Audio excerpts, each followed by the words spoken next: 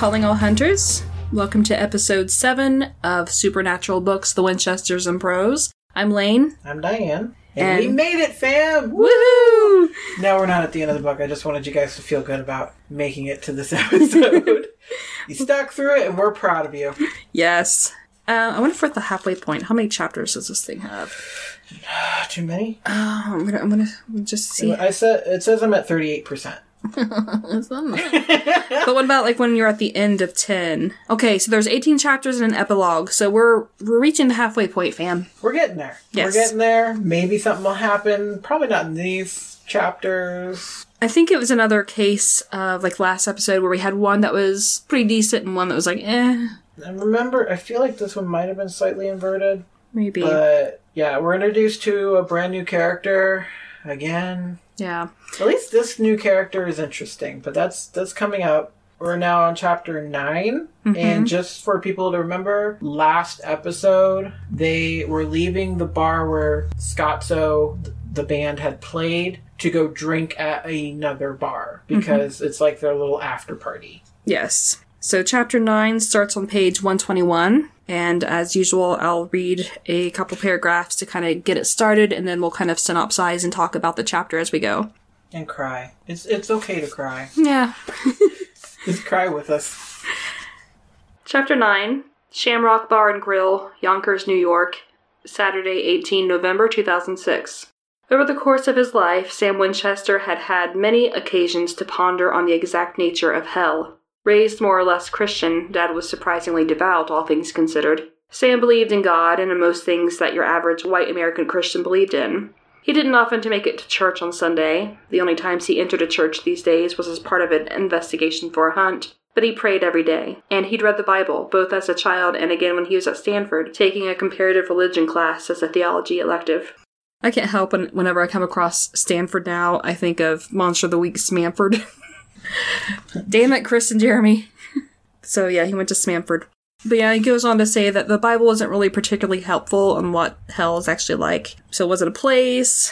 And he's thinking that yes, because he and his brother deal with demons, and they say that they come from hell, so he's assuming that it's a place. And there are people, like restless spirits, who can't move on. So where are they moving on to? So he's kind of using his and his brother's background in dealing with demons, because at this point they haven't yet come across angels. They don't know that they exist. But he's kind of doing the, well, if A exists, then probably B exists also. Right. So because there are reapers, where are they reaping them to? Right. There's actually a lot of interesting stuff. There's a couple of pages where Sam contemplates hell in general, and it eventually peters out into a dumb joke, but the content during is very interesting. He talks about the demon on the plane who had told him how Jess was suffering in hell, and the crossroad demon who said some things very similar about their dad. He knew demons lied, but there might have been some truth to it. And it says, Sam hated the idea that Jess was suffering in some weird nether realm just because, and I quote, she was stupid enough to fall in love with him. Which, very problematic line. I think it's guilt talking. Well, I'm just going to say, like, my point is strike that, reverse it. Because he was dumb enough to fall for her, that she got pulled into this. It's not the other way around. She wasn't stupid for falling in love with Sam. I know he feels that way because he feels very guilty and all that kind of stuff, but, like, to me, it shows a lot of the, like, his toxic mindset at the time. Yeah, it's interesting because, yeah, it is kind of guilt, but it's also keeping his responsibility in it at an arm's length. She fell in love with me, I'm not the one who took this action, so it's still kind of on her. Right. But I didn't deserve for her to have fallen in love with me. I get it, but, like, we all know the boys don't think always in a very healthy manner. Nah. So, they're flawed human beings, and that's why we relate to them. Yeah, he had taken, like, a comparative religion class and had learned a lot about, like, the different concepts of, like, yin and yang, and just, like, the fact, you know, if there's one, there has to be a correlating other. And he had said it had best been expressed by Arlo Guthrie. Mm-hmm. You can't have a light without a dark to stick it to. You can't have one thing without the other thing. Have you ever seen Legend? Mm-mm. Okay, I'm going to say something, and I don't want this to put you off of watching it. Tom Cruise is in it, but it was his, I believe, second movie. Oh, wait. Legend with the demon? Prince of Darkness and the Unicorns. The movie. Yes. Yeah. Oh, God. I thought we were talking about a show. That's why I was so confused. Oh, yeah. The movie with Tim Curry. Yeah, of course I've seen that. Okay. So, it was... I always loved that bit at the end, was, what is light without darkness? What is pleasure without pain? So this is kind of just... We've been contemplating this since humans could contemplate it. Yeah. So it's an ongoing dichotomy that humanity is always mulling over in their head to find some kind of moral path.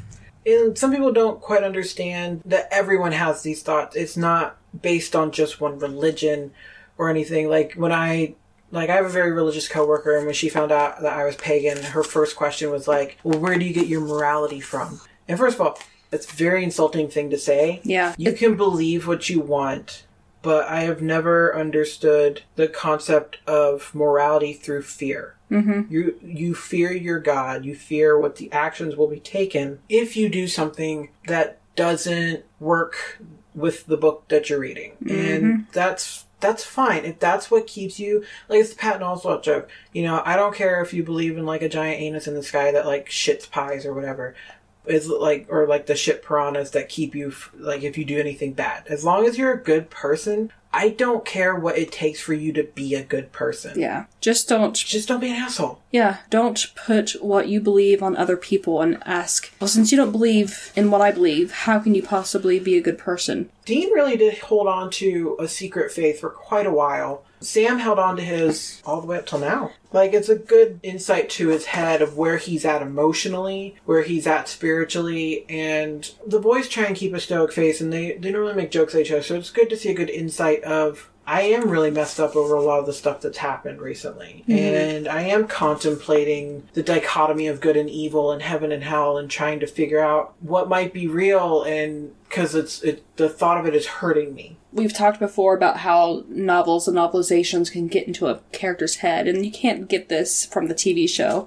So it's a nice little glimpse at Sam thinking about the compelling evidence that he has for the existence of a hell, and kind of using that in the equation to kind of help restore his faith that there's a heaven. Yeah, so we have this deep conversation about what really truly is hell, and it turns very quickly into, or was it the old joke about how hell is other people? Yes. I have technically died for a little bit, and when I came back and had to deal with all the fallout and backlash of that, I truly did believe that. And, like, if anyone remembers Buffy the Vampire Slayer, when she came back from heaven, she truly believed Earth was hell. Aww. So anyways, because we went way off track. Yeah. Okay, we're back. So Sam's talking about really deep stuff about heaven and hell and Jessica and his dad. And he asks Jean-Paul Sartre, who had embodied this in his play. God, I can't pronounce that. Oh, where is it? Huiclos? Huiclos? Or Huis Claus. Yeah, Huis Claus. In which hell was three people stuck in a room together, which would definitely be hell to me.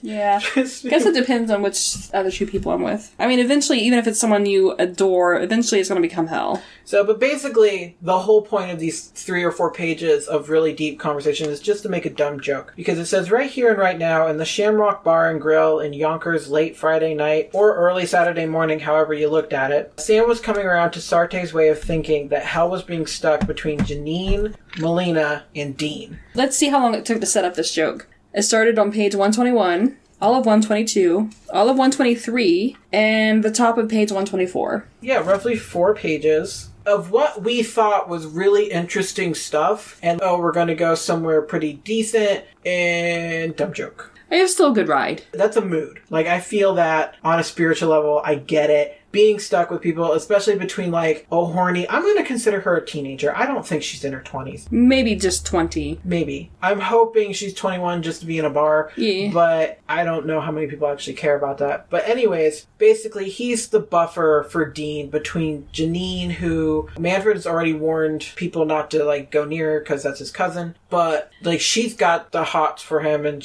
they even make a joke, like, she'll flirt with anything that moves, and Sam makes a joke about, gee, I wonder what that's like, pointedly looks at Dean. So Aldo, he's the one who keeps getting their names wrong, correct? He's like, where the hell did you get a 68 Impala in such fine shape, Sam? Well, it's Dean, and it's a 67. That's what I said. Anyhow, it looks fantastic. So it's kind of like a running thing with this character. He'll call them by the wrong name, and... Yeah, that's the guitar player. Yeah. Was it the one that was pretty decent, like the one who had better... Yeah.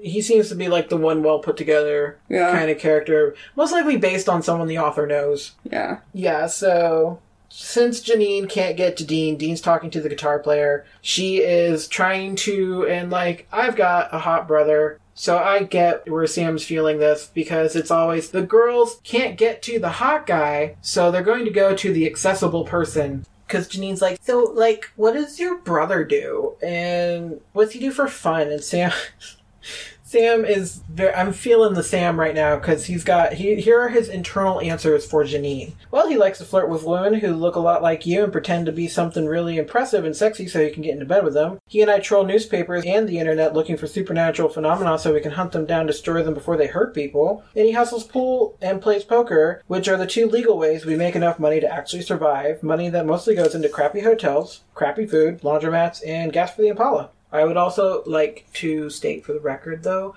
poker and, like, hustling for pool, not always legal, depending on the state. Yeah, it's true. He could have said those things and, like, just shot her down, but he just was like, I don't know. He's too polite. Yeah, he said something lame, like, you just ask him. So, we had a good start, and now the rest of it's just like, so what's your brother do? And this and then the other. Yeah, so he's like, you could go ask him. It's like, oh, I don't want to interrupt. Besides, he's talking with Otto about cars, so not my thing. All I know about cars is if you turn the key, it starts, and you hit the brake, it stops. Eventually, she does make her way over to him, and is like, so what do you do for fun? And he's like, fun. And it's very fun to mentally see Dean being uncomfortable around a girl. And Sam's like, yeah, Dean, fun, 3-letter word meaning enjoyment. And this is how you know it's 2006. Thank you, Ask Jeeves.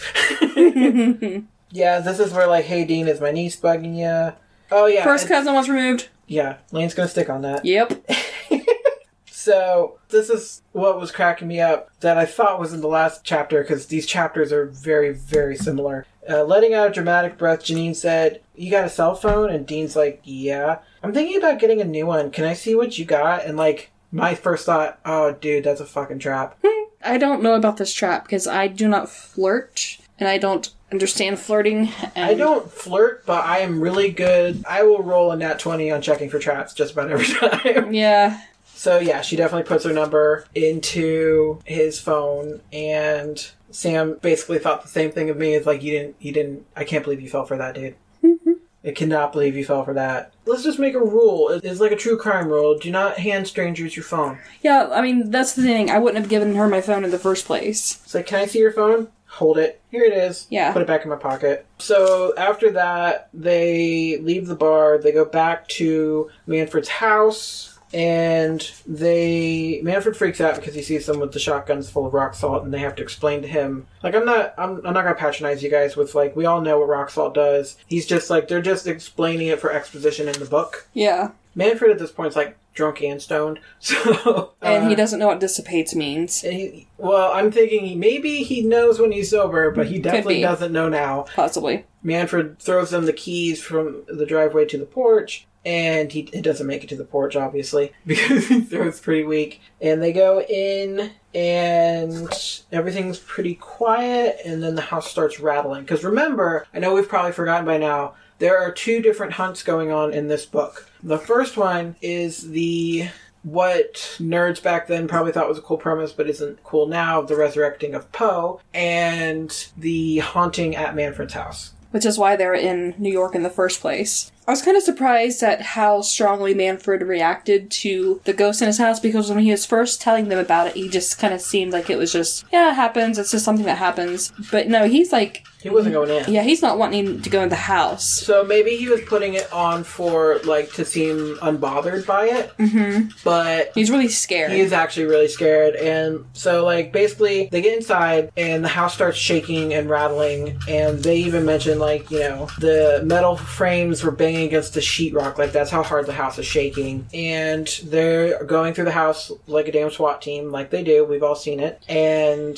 then the EMF is lit up like a Christmas tree. Here's one of the things, like, where the author kind of fails a little bit, where he over-explains certain things and then fails to explain others. Because it just said, still no physical manifestation of the spirit, just the house shaking, and then it has, like, ah ha ha ha ha ha, like a million times, but it doesn't give us an inflection. I don't know if this is a maniacal laughter. I don't know if this is a high-pitched scream kind of a laugh. Yeah. Or like a low, like monotone laugh. That's where, like, it kind of falters. I'm like, you spent 20 minutes discussing vinyl albums and what the hell an easy chair is. Yeah. And you're not going to give me 2 words about what kind of laughter this is so that I can put that in my head for a mental picture. You see, there's one ah. 1, 2, 3. It's a very long 2 lines worth of haws.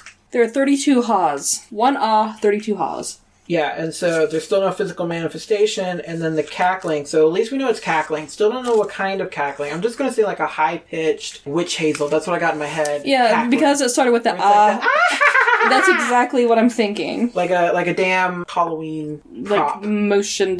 Yeah. And then the voice starts chanting, which I don't know if that's the best use of that word. Yeah. Chanting the words "love me" over and over again. Because like to me, chanting is monotone. Love me. Love me. Yeah. For me, it's like, I think maybe a constant screaming, because there is an exclamation point afterwards. I don't think chanting is the right word either. It's hard to get a good picture of what's going on, but finally you hear like one last "love me." Sam whirls around and saw the face of a woman with bottle blonde hair that was flying out in all directions, and couldn't help but think it was a little ridiculous that the woman's spirit had a dye job as well as a body, but no discernible arms or legs. So we're seeing a torso and a head with flowing crazy hair. I don't know if this is actually how the author's picturing it, but this is how it's written. That's just like a flying torso and head. And I don't know how Sam can tell it's bottle blonde. Mm-hmm. She must be coming through with like really good saturation of color. But what we do know, like maybe it's like her roots are showing. Yeah,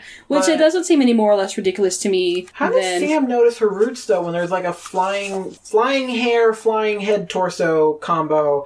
That's not what I'd personally be focusing on. But why is it ridiculous that her and the emphasis is spirit had a dye job? Well, but the spirits have clothing as well. I would think it's how they have shown that you look exactly how you did when you died, or at least some semblance of it. Like if you died horribly gruesome, you can come back whole, but you still be wearing the clothes you wore when you died. Mm-hmm. And I have heard like some of the supernatural, not the TV show, but the paranormal podcasts I like to listen to. It is a fairly common thing for it to be a partial apparition. It's actually more rare for it to be the full thing. Usually you get just legs or just the body down to the hips or something. I've never really seen... It's normally what you're seeing is the top, and it normally starts to fade at the knee. Mm-hmm. I've heard a lot of people make calls where they just see legs walking. Yeah. Which is kind of odd. There are usually arms with it. That's what's throwing me. Mm-hmm. And I don't know if, like, maybe there's, like, a mist around it.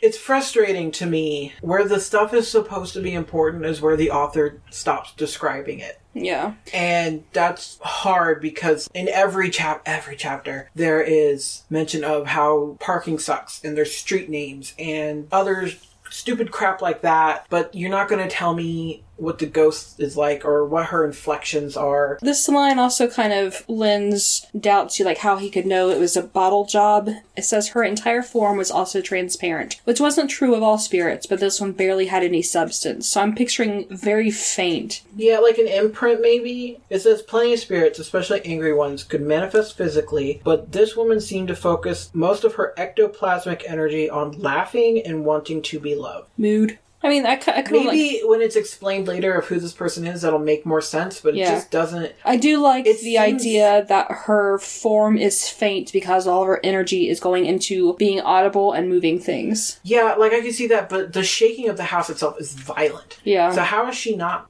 I don't know. It doesn't match well. And this is where Manfred gets kind of weird and douchey. Let's talk first about this, the t-shirt this ghost is wearing. She's wearing Queensryche? Yeah, Queensryche, which is a band. Yeah. That will probably come up later. I just want to point that out. And Sam makes fun of the name because there's an umlaut over the Y. I really do think the author just wanted to use the word umlaut so that people know Sam knows what that is. Mm-hmm. Because remember, guys, Sam is smart. He went to college. But Manfred gets like, he doesn't act weird, but he just acts like he does, all of a sudden he no longer gives a fuck. And, like, women are dispensable to him. And I majorly checked out on this character after this. Because basically... I think he killed this woman. If he didn't kill her, I think he did something really dickish to her. And she ended up dying because of it. Mm-hmm. And, like, maybe he was too drunk or high to go get help or something. I don't know. But I do feel like he is related to this. And, like, he does consider women dispensable creatures, which... Fuck that. But the ghost dissipates with one last love me. So it's, like, fading. Like, love me, like that kind of bullshit. You know, just to make sure we know it's all spooky, there is definitely like a fade out. Speaking of cries for love, we forgot to put our Twitter and email information. We're not gonna beg for your love. We just like that you listen. Love us, please. No, it's we love ourselves enough that as long as you're listening, we don't care. We love you for loving us. Yes. Or just we would love to have some interaction. We love you for listening. So you don't have to love us. We love you for being you. Okay, moving on. So Manfred goes to smoke a joint. They said, like, the ghost is gone. He's kind of like, are you sure it's safe going into the house? And they said, yeah, but she'll probably be back tomorrow night, but it's good for now. Yeah, he starts to... I couldn't get over this. Pulling out a Ziploc bag full of green leaves in a yellow box. I was like, I don't know. I was picturing, like, maple leaves. just leaves. Oregano. But Sam's like, they actually start asking him, and it just seems like he doesn't care about who the person is. Yeah. Because he said, like, Sam and Dean both sat on the couch perpendicular to him. In a gentle voice, Sam said, I'm sorry, Manfred, but we need to ask you a few questions. What now? Manfred didn't look up. Well, we actually saw it. At that, Manfred looked up. Really? Whoa. It was a girl. Blonde hair. Dyed, Sam added. Right, dyed, kind of hook nose, wearing a Queensryche shirt, ringing any bells, maybe, Manfred, anything, please, for the love of God, help us out. Mm-hmm. And Manfred shrugged and said, you know how many women in Reich shirts I see all the time? First of all, how many? Yeah. Really? How many? You're like I'm going to call you 75 now. You're a 75-year-old burnout who... isn't very good at making music. It plays in the same dive bar. You have like a handful of groupies, one of which is your own cousin. How many? Seriously. Mm-hmm. But... So Dean asks, do you ever take any of them home? And Manfred just says maybe. And shrugs. Like, it's just like all of a sudden you can't give a fuck anymore about the ghost you've been freaking out over. Like, to the point where Ash had to bring someone to New York City to help you out. Yeah. And he continues, honestly, I took lots of women home, from the park and rear, from other places. Christ, I can't even remember last week. You expect me to remember that? And then he offers them a drag on his joint. Sam's like, no thanks, we actually have some stuff we gotta take care of tonight. Yeah. Manfred takes a shot about, I thought you were just staying there to blow off Janine. And it's like, no, we're gonna go. He said, I thought you were gonna blow off Janine. And Dean's like, about that. And Manfred says, don't worry about it, Dean. She flirts with anything that moves. If you show up again tomorrow night, she'll hit on you all over again. And if you don't show up, she'll forget all about you. Which kind of sounds like Dean. Yeah, and Sam was even like, gee, we don't know anyone like that, do we, Dean? So it's just kind of like his reaction to it is a little weird. Maybe it's just because he's a stoner. Maybe not. He becomes less likable as it, like, Lane's not liked him the whole time. We understand this. But he is very much becoming less likable as the story goes along. Yeah, they're just... They go out to the Apollo, and so they're going to go check out... they talked about it earlier. The house on the web. Yeah, they were going to check out the house where the guy had gotten bricked up into it to see if just maybe the cops missed something. Because, you know, they're not looking for ritualistic stuff. They're looking for, like, an actual crime. And Dean has also been fighting doing this job this whole time because Dean's like, it's just a psychopath serial killer. Mm-hmm. The ritual's not real, so we shouldn't even be here. And just in case you're worried... we do get back to talking about parking on the bottom of page 141. In case you guys were worried about the state of parking in New York City, they do discuss it once again. Like, I know you guys were so worried that the boys couldn't find a parking spot on their giant, beloved boat of a car. Dean says, look around, Sammy. Most of these are apartment buildings, and I ain't seen too many parking lots. This time of night, everyone's at home asleep, which means their cars are parked. Screw it, just double park. Sam frowned. Isn't that illegal? No, I will give this to Sam, because here's the thing. Dean is wanted by the FBI. Mm-hmm. Most serial killers, they get caught on stupid shit. This is true. Son of Sam, parking ticket. You get mobsters with RICO charges for not paying their taxes. Uh-huh. You don't get them for all the shady shit they've really done. So, like, I get where Sam's coming from. I'm sure that's not how the author was trying to portray him. I think it was more of a, illegal, kind of like stick in the mud Sam whine. But I also don't think... It's smart. I don't feel like Dean would want Baby double parked. But also, once again, Sam is driving. I know, but I don't think Dean would let him double park. Like, he's the one pushing for double parking. Yeah. But I just see him, like, being worried about a car driving by and putting a scratch on Baby. I'm just gonna say that this is just because it's like, after season 1 and 2. Is this season 2? Yeah, still season 2. Season 2. And so, like, his obsession maybe isn't as prominent. I feel like it was really prominent in season 1. At this point, we're just like, whatever, moving on. I haven't said anything else about Sammy's arm being at a cast either, so... he does spend a good page talking about looking for parking, discussing whether or not to double park. And then on top of that, they go around the block to look at a parking garage, which is, of course, full. So they're just like, fuck it, we'll double park. And it's just like, okay, we don't need this. This is why they don't have this in the show. Because we're not going to watch 10 minutes of them circling a block arguing about parking. That's the stuff they cut out of the show for a reason. So then they do the one-way street shuffle once again to get back to the house. And then Sam gets the idea that the house has a driveway next to it that was gated and locked, but it was just wide enough where they can kind of parallel park the Impala in the driveway. Yeah, and Dean, even to the point, like, finally starts acting Dean, where he's like, I'm driving back, because Sam trying to parallel park Baby was just too much for Dean to take, which, again, why? Why is Sam driving? Why? Mm-hmm. But, because we know traffic is better. Just whatever. So, basically, they get out of the car, and they go to the side door of the house, and Dean's trying to pick the lock. Suddenly, a light shone right in Sam's face. Looking down the driveway at the source, he saw a dark figure who appeared to be holding a gun in addition to a flashlight. And the chapter ends with, "Freeze, police." It was interesting. They added that Dean pushed the gate open quickly, something that Dad had taught them, that metal gates made more noise if you open them slowly. Which I could see that. That's true. Yeah. Yeah, if you try, like, that's definitely... Like, So...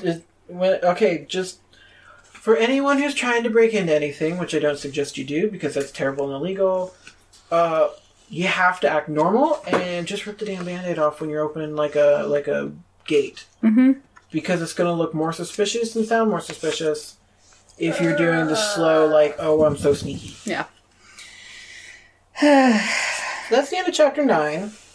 We'll be moving on to Chapter 10, which doesn't start where it left off with the Freeze Police. It starts from the perspective of Detective Marina McBain, mm-hmm. who... It starts at the 50th precinct in the Bronx. Yeah, I'll get us started. Yeah, please. Okay, so Chapter 10 starts on page 146. 50th Precinct, the Bronx, New York, Saturday, 18 November 2006. It had been several years since Detective Marina McBain had been up to the 5-0 in the Bronx. Like most of the New York Police Department precinct houses, the 50th Precinct in the Bronx was a boxy white edifice with few windows and an American flag atop it flapping from a pole. McBain drove her Saturn, her own car rather than a departmental one, as technically she was off-duty right now, up Broadway after getting off the Major Deegan at the West 230th Street exit. Oh, here we go again. She turned left at West 236th, which had been renamed after Officer Vincent Guidici, a member who died in the line of duty a decade earlier. In fact, her last trip up had been at the renaming ceremony for the street back in 1999. While an interesting fact, who cares? Seriously, who cares? Oh, and she started looking for a parking spot. Yay, parking! Yeah, in case anyone was worried about her parking her Saturn, she finds parking. Jesus Christ. You can't with the parking. It's so stupid. And it takes up so much paper. Officer McBain, they've shifted perspective to her for a minute, and so she's talking to a sergeant in there, and they make a note of pointing out that he looks at her kind of weird because, first of all, she's a black female. He doesn't start giving her any kind of like credibility or any kind of actual attention until he notices the shield on her belt. Yeah. Kind of dismissed her as black female, but then noticed the shield. He's like, oh, okay, now you're one of us. So yeah, it says, then he saw the gold shield on her belt. Only then did he set the paper down and change his expression to one of genuine interest, as now she wasn't a black female at all, but a member. And, like, I will say that, like, that, you know, everyone talks about the blue line, but, like, if you're a member, you're a member. Yeah. There's a reason that if you kill a cop, you might get your ass kicked by other cops. Yeah, it's just like any club or any family or any kind of group like that, it's just like, it's a pack. Mm-hmm. You stop being other once you wear that shield. Yeah. Though it doesn't mean that there isn't friendly fire sometimes if the guys are off duty. Yeah. Anyways. Yeah. So this guy's name is O'Shaughnessy. Because why not? Yeah. You gotta have an Irish cop in New York City. She's trying to, like, endear herself to him by talking about baseball. And she's like, but you didn't survive in the testosterone-laden NYPD without being able to hold your own in any conversation about the Yankees, Mets, Knicks, Nets, Giants, or Jets. The Rangers, Devils, and Islanders were optional, which was good, as McBain drew the line at hockey. I'm sure everyone's like, why are we talking about this stupid cop? This is where it starts to actually play into the book and get interesting. She says, my name's McBain. I'm with MPU, which is the Missing Persons Unit. You guys get any calls the last couple of days for a 1031 at 2739 West 195th Street? She asked, using the code for a burglary in progress. So basically, if you guys don't remember, because the authors said so many streets in, like, so many different pages, that is where the boys are right now. Mm-hmm. Where the person was bricked up. Right, and even the Officer O'Shaughnessy is just like, since when does Missing Persons give a fuck about a burglary in process? You know, she very much plays it off as like, oh, you know, my boss has my ass. Like, she uses the stuff that cops do to endear themselves to one another. Yeah. And it's a very common grifter type of tool where it's just like common complaints is a good way to get in with someone and bond with them. We're all in the ranks together and we have superiors riding our asses together. It's like almost everyone complains about the same shit. Yeah. So he checks, and he says, no, there's nothing there since that homicide back on 7th. And she's like, okay. And it says, like, in the narrative, that it had been a long shot, but she was just so sure. And at that moment, the dispatcher's voice says, 911, call 1031 at, and he gives the address to that street. And she says, knew I could count on the boys. Yeah. So Shaughnessy is kind of like, you know, how the hell did you know that? And it was she's like, just a guess. And so she basically... So we can tell from this, maybe she knows the boys. Mm-hmm. She's been expecting them ever since. Which is weird, because I do feel like a lot of people haven't made that connection. But maybe she has. Maybe she's one of those, keeps the radio on and is running the scanners, listening. Yeah. O'Shaughnessy tries to send backup with her, but she manages to kind of talk him out of that. And I think it's like... if I don't call you within 20 minutes, then you can send back up. But O'Shaughnessy is a good cop. Yeah. He is doing his job correctly. He is making sure that no one goes out without backup. Like, he does eventually, like, just say, you know, fuck it, just do what you want. And, you know, but, like, it's still with the assurance of, hey, if you don't call in 20 minutes, we're coming after you. Yeah, if I let you out without backup, he'll have my ass. Yeah. So, like... He's doing his job, not 100% by the book, but he's doing it right. Yeah, so he says, I'll send one of my guys over in 20 minutes if I ain't heard from you. So that gives her some time to work with. Yeah, and it said it didn't take, because we got to talk about driving again. Mm-hmm. It didn't take long to drive to the corner of Webb and 195th Street, and it took even less time to find an illegally parked 1967 Chevy Impala. It's like, and she's like, I'm going to kill him. So she double parks her car right next to their car, because you need to know where they're parked. Yes. You just gotta know. Because that's so important. So she is the one on the other end of Freeze Police. Mm-hmm. So, she's mostly doing this for whoever called the 911 dispatch operator, and so basically once she does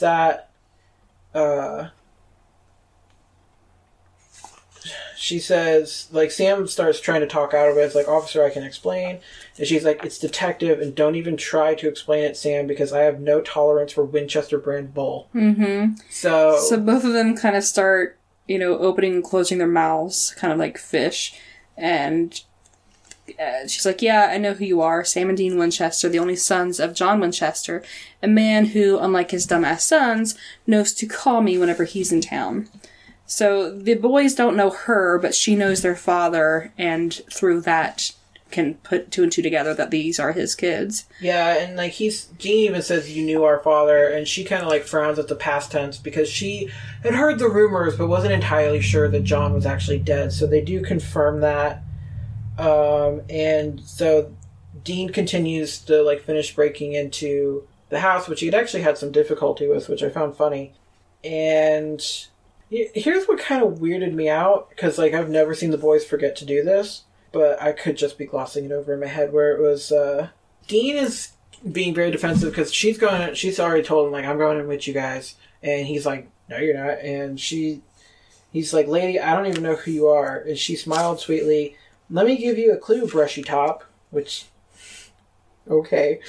I'm the only person standing between you and a couple of uniforms from the 5-0 busting your asses, running your face and prints through the system, turning up a federal warrant for your arrest, and locking you both up for the rest of your natural lives.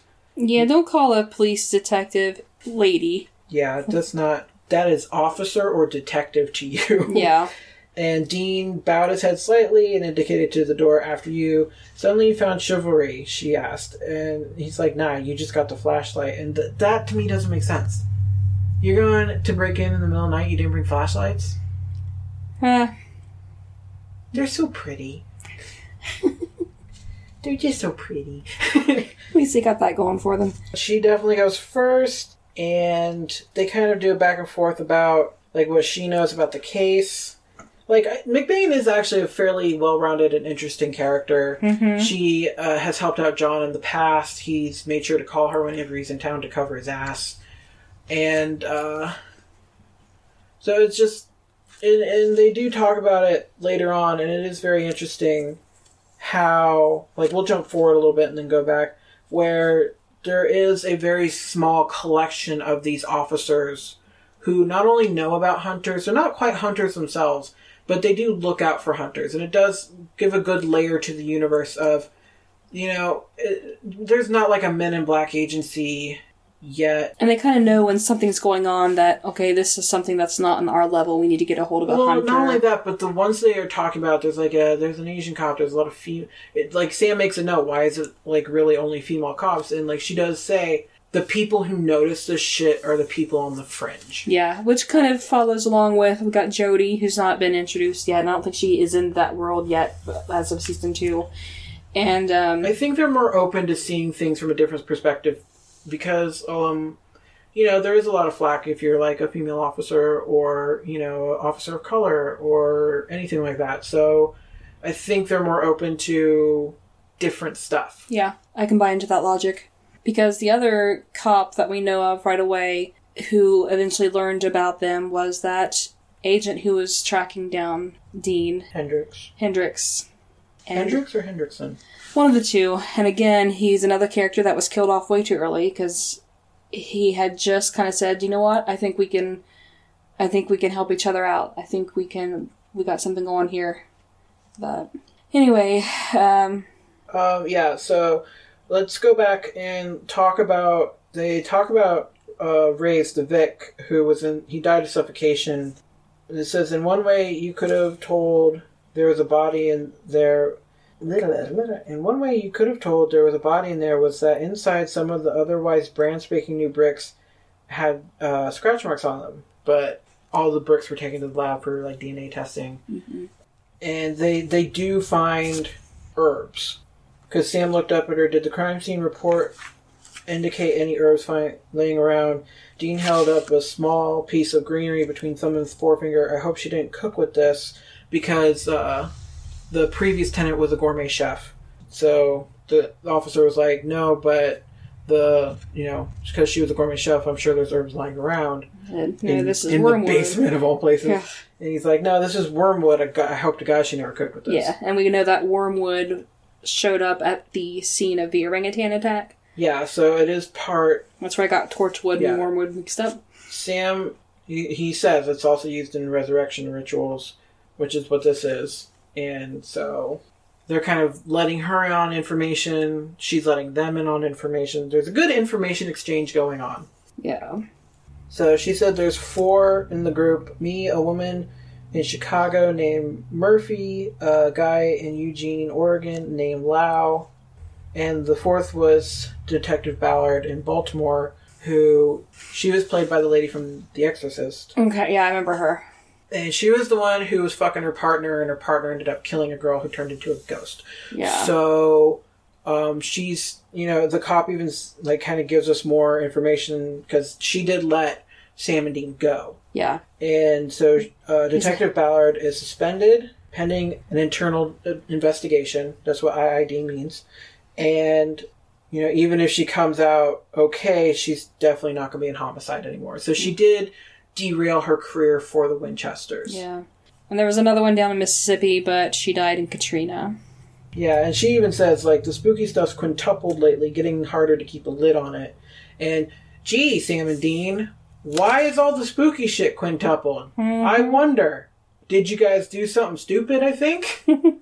So we already talked about the people being on the fringe, being the one. So Dean explains that it's a fake ritual that some jackass in the 19th century made up.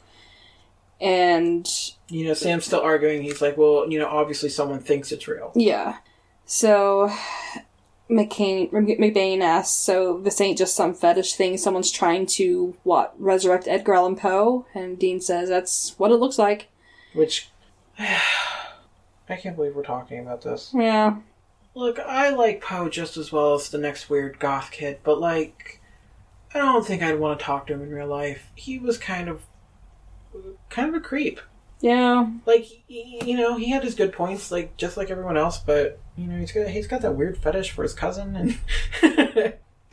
Sam asked the detective, how did you know that we'd be here? And she said, well, I didn't know for sure until I talked out the 5-0, because this house is in their precinct. She said that she'd been keeping an eye on the whole Poe thing from the get-go, and this whole bricked-up thing screamed both the cask of Amontillado and ritual nonsense to me, so I figured a hunter or 3 might show up. And I thought it even more after the orangutan. Nobody here has put it together yet, but the 2 murders are different precincts, and not everybody's all that well-read. I mean, Amontillado, everyone knows that one, but murders on the Rue Morgue ain't taught in most English classes, and most cops don't even remember their English classes. And then the 5-2 got a call from the Bronx Zoo security about 2 guys, a tall one and a short one, which Dean is not short, claiming to be from the National Geographic, but not really being very convincing. So, that's kind of funny. Way to go, guys. Yeah. A+ on your costumes. 1 tall one, 1 short one. No, it's 1 tall one and 1 taller one. Yeah. And then she said, there aren't too many hunters that travel in a pair, and none of the ones that I do know match your description, so I figured it was you 2. So McBain's wicked smart. McBain, yeah. Yeah, she's figured all this shit out and figured out who was showing up. She's put more together in 5 minutes than the boys have put together for most of the book. Yeah. Girls getting shit done. And Sam's asked, well, what would you have done if we were just normal burglars? And McBain shrugged and said, busted you. And the 5-0 was going to send back if they didn't hear from me in 20. Trust me, after 10 years of this, I've gotten real good at covering my ass. See, you guys can just leave town. Me, I gotta stay and clean up. So, yeah, I like her. It's she's even said she's following the phases of the moon. That's how she had the idea of it being a ritual. She'd make a pretty damn good hunter, but she wants to stay where she's at with the missing persons unit, which good for her. Yeah. So Dean has checked the EMF meter, and there's nothing there. And he's starting to think that, there's nothing else to find there, so that he's talking about leaving. And McBain asks, do you think this is part of a ritual? I'm assuming there's more to it, and the next piece is going to be Monday. And the boys are like, yeah. So, yeah, that's where you said she was already following that. But yeah, she's offering to help because she does know that there's 2 locations that it could be at. And she's like, well, I can go to one and you guys can go to the other. And Dean kind of like balks at this and is like, well, I don't even know if you actually know my dad. And so she like kind of describes John and a lot of stuff they know about him. And he's been to New York City on 3 separate occasions. Once to hunt a golem in Brighton Beach. Once to deal with a haunting on the subway. And they make a joke about the Phantom Subway Conductor, which is an urban legend. And the third one, and this is kind of like where... Sorry. And this is kind of where things get continuity messed up a little bit. Because the third one was he slew a dragon in Chinatown. And if anyone remembers, way later on, like I'm sure this is like, they didn't even think about this at this time. But later on in the show... There is an episode about dragons and freaking out about how, oh my god, I didn't know dragons existed, and this, that, and the other, and Bobby trying to help them out, and Dean going like, well, don't you have any information or help? And like, Bobby's like, this isn't fucking Hogwarts. Yeah. So, there's that kind of stuck out to me because, dragons. Because we now know there's no way their dad killed a dragon because... I doubt he had whatever sword you needed and like, all that extra shit. Yeah. So, but this is before they figured out that so this is a slight continuity. This might have been a little bit of hand of the author, because we already know he likes dragons. It's a slight hiccup, yeah, it's fine. We'll let it pass. Yeah, it's just like, to me, it was more of like, it reminded me of Bobby, and so I laughed. I also loved when Dean was trying to pull the sword from the rock. He's like, oh, it's really in there, isn't it? So the boys kind of admit, yeah, that does kind of sound like our dad. So McBain gives them her business cards and says that her cell's on there.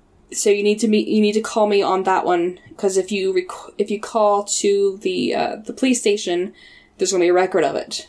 So the cell is her personal phone, so it's safer. Yeah, and Dean's even like, she's even says like, you two need to be careful. I covered you this time, but it ain't going to be easy, especially if you're going to go pulling felonies on me. Like double parking and breaking and entering. Yeah, Dean's like, we can handle the cops. And then she kind of slaps back with, this ain't no Red State Sheriff's Office, brushy top. We're talking to NYPD, and we're talking a federal warrant for multiple homicides. I know you hunter types like living on the edge, but right now that edge is pointed right at your balls. You feel me? She's coming out swinging, and she is not putting up with their shit. And I hope to God she doesn't pull like what they do in the show and die at the end of this, because like she's a good character. She's a good, solid character. I very much like her. It's like, we have one redeeming character, and I love her. So... She gets back in her Saturn and drives off, heading toward Kingsbridge Road, because we have to know. This author is just, like, he's obsessed with cars, and driving, and parking, and it's just like, I just can't. So that would get her back to the Triborough and back to her Queens apartment, where she'd get all of 2 hours sleep before having to head into one police plaza to report for her shift tomorrow. Which, that sucks. If I get less than 4 hours sleep, I'm not functioning well. She'll be fine. She's tough. She'll be fine. I'm a wimp. I can do 4 hours of sleep one night. If I do that 2 nights in a row... Yeah. Mm-mm. And she even says to herself, which, like, we don't really need this information, but I guess it's good to know, she's on a Wednesday to Sunday rotation, which means she's going to be able to help the Winchesters on Monday, and she says to herself, if we're lucky, we'll stop another poor bastard from getting killed. That's how they end the chapter. And so this was more of like we're at least getting more stuff. Mm-hmm. We got these 2 chapters, we got, the haunting, which I could take a leave, but at least we got information on it and information on the ghost. And I think Manfred has something to do with that haunting. So if it gets him, yeah, I'm for it. And McBain is by far, she's the best character in the book. Yeah, by far the most interesting secondary character. Yeah, and so at least we got one. I'll just call it a win at that. Things are getting better. Yeah. I didn't have a constant urge to drink this one. I think the less time we spend with Manfred, the better. Probably. Even just being around Manfred seems to lower the caliber of the boys' characters. Yeah. Yeah, so things are starting to happen. I'm hoping this kind of continues with some momentum, because that to me is better than like the very slow setup. Like, I still feel like this is gonna probably be a very disappointing ending. Possibly. And if McBain dies over something as stupid as resurrecting Edgar Allan Poe from the grave, I'm gonna be pissed. Yeah. But I guess it'll be interesting to see what... Like, I will say, like, the Poe thing is dumb, but also Warehouse 13 did it and did it better, so... Yeah. And like we said, this is, 2005, 2006? It's supposed to be 2006, and so we're giving it more credit because of the time period. And everyone goes through a Poe phase. It's fine. But for me, I think the author is trying too hard. I think he's trying too hard because this is his first... He has to be the flagship of the Supernatural books. Mm-hmm. So I get it, dude. I'm not even mad at you. Like, honestly... It's a lot of pressure. You're not a terrible author. Like, to me, this is... I'm going to chalk it up to trying to convert an established characters from, in like, a show perspective to a book perspective. Mm-hmm. There's a lot of hard things, but the feelings that the author have that I cannot forgive are over-explaining shit that doesn't need to be explained and under-explaining shit that does. Yeah. That's where it gets hard for me to, like, be a little more forgiving, because I want to like the book. I love hating the book. I'm not gonna lie. I love hating it. But I do want to like the book. Yeah. And it's hard to do that when you've talked about parking to the point of where the book should just be called Parking. And Supernatural Parking. And but you've not given us enough on the ghost. You've barely really talked about the crimes. You've taken us to wrong places for it. We've spent more time in grungy bars listening to bad music, in grungy houses listening to bad music, and on the road most likely listening to bad music, and just like finding parking for 20 hours and talking about streets in New York City that I don't care. Like, the only people who are going to get that are native New Yorkers, and they don't care. So yeah, it doesn't matter. The streets don't matter. Like, I get what you're trying to do. It's not working. Tell me how the ghost was laughing. Give me more description of what she looks like. So I did like him, the phrase, the one street shuffle back. That's all he needed to say. I know even just in Columbus, you think, oh, I'll turn on this way. Oh, it's a one-way street. Oh, shit, the lane I'm driving in is suddenly a parking lane.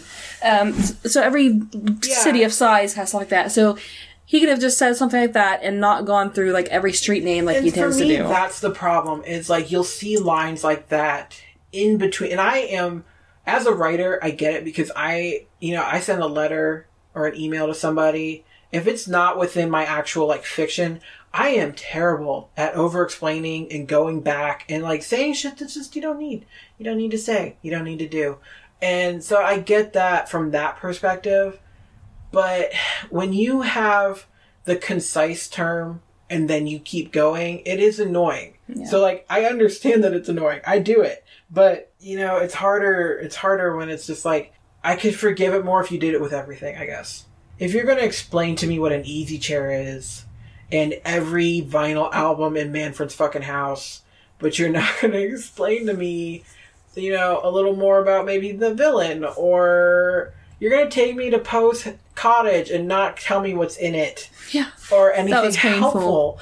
You're going to drive us by the house where the guy was bricked up, but can't find a parking spot, so we're going to go home. Like, you show the house later and explain it better later, but it's just like, I don't get the motivation. Like, yeah. I don't know if it's just trying to be mysterious, but it's like, it's more just being annoying. But it's getting there. It's getting better. Yeah. I'm so grateful that it is getting better. Because for a while, I did think this book was a lost cause.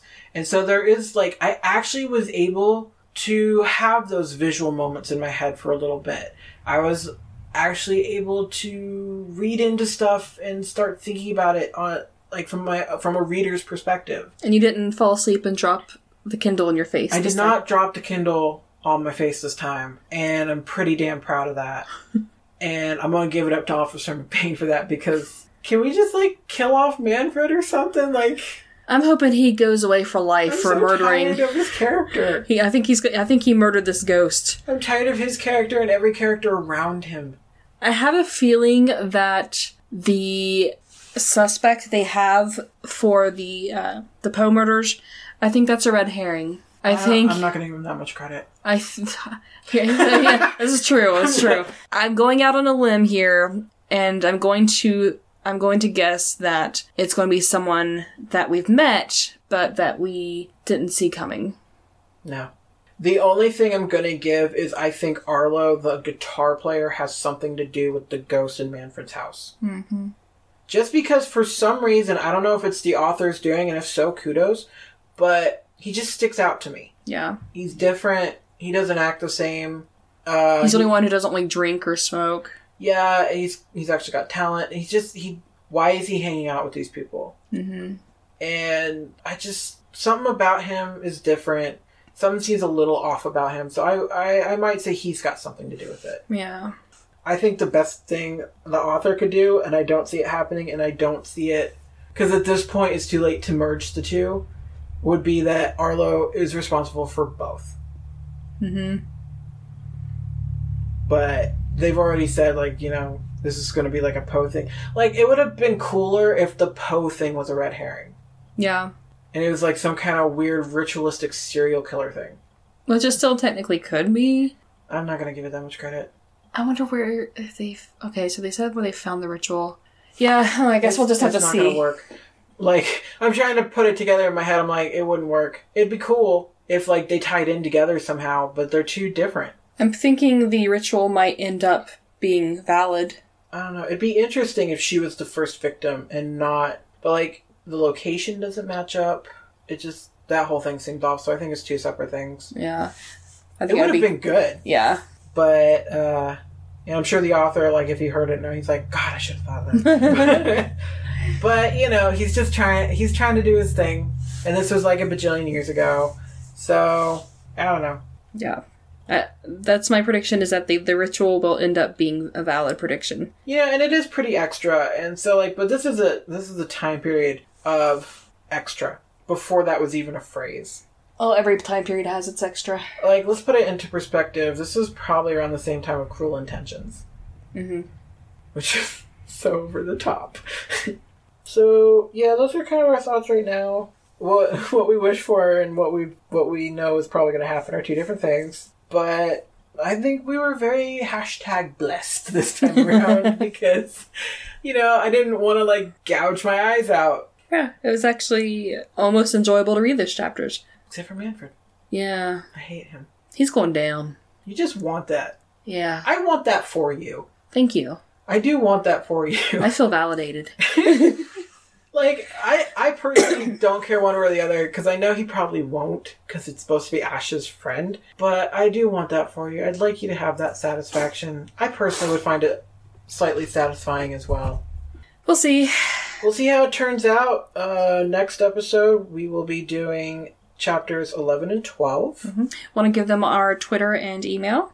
Yeah. Our Twitter is Impala Books. On Twitter. Mm-hmm. Please follow, like, and subscribe. Yes, send comments.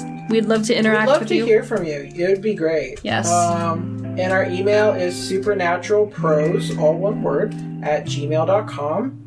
You can email us anytime. We'll get back to you as soon as we get it. Mm-hmm. And we really appreciate everyone listening, and hopefully we hear from you guys. Yeah. And if not, we'll see you next time.